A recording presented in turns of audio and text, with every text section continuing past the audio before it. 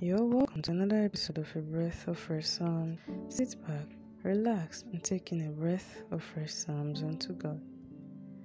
This episode is taken from the book of 2 Thessalonians chapter 3 verse 1, which says, "Finally, brethren, pray for us, that the word of the Lord may have free course and be glorified, even as it is with you."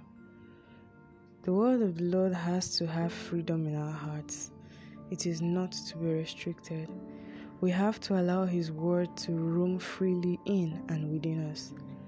Most of the times we unconsciously restrict the word of God and prevent it from taking roots in our hearts, which is why we have to eliminate all traces of doubt. That is where prayers come in.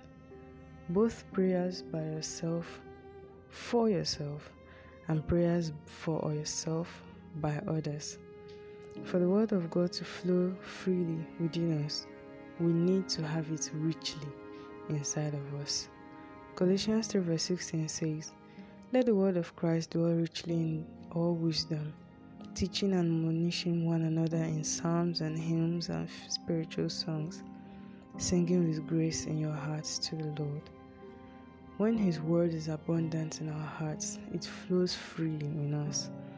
So fill your heart with the word of God, with psalms, with hymns, and with spiritual songs, and use prayer to create the irrigation that will make the word have a smooth path within us. Amen. Thank you for listening to this episode of A Breath of Fresh Psalms. If you're touched and refreshed, consider sharing to make sure people around you are also refreshed. I'm your host is Grace James. Also remember to always take in a breath of fresh Psalms.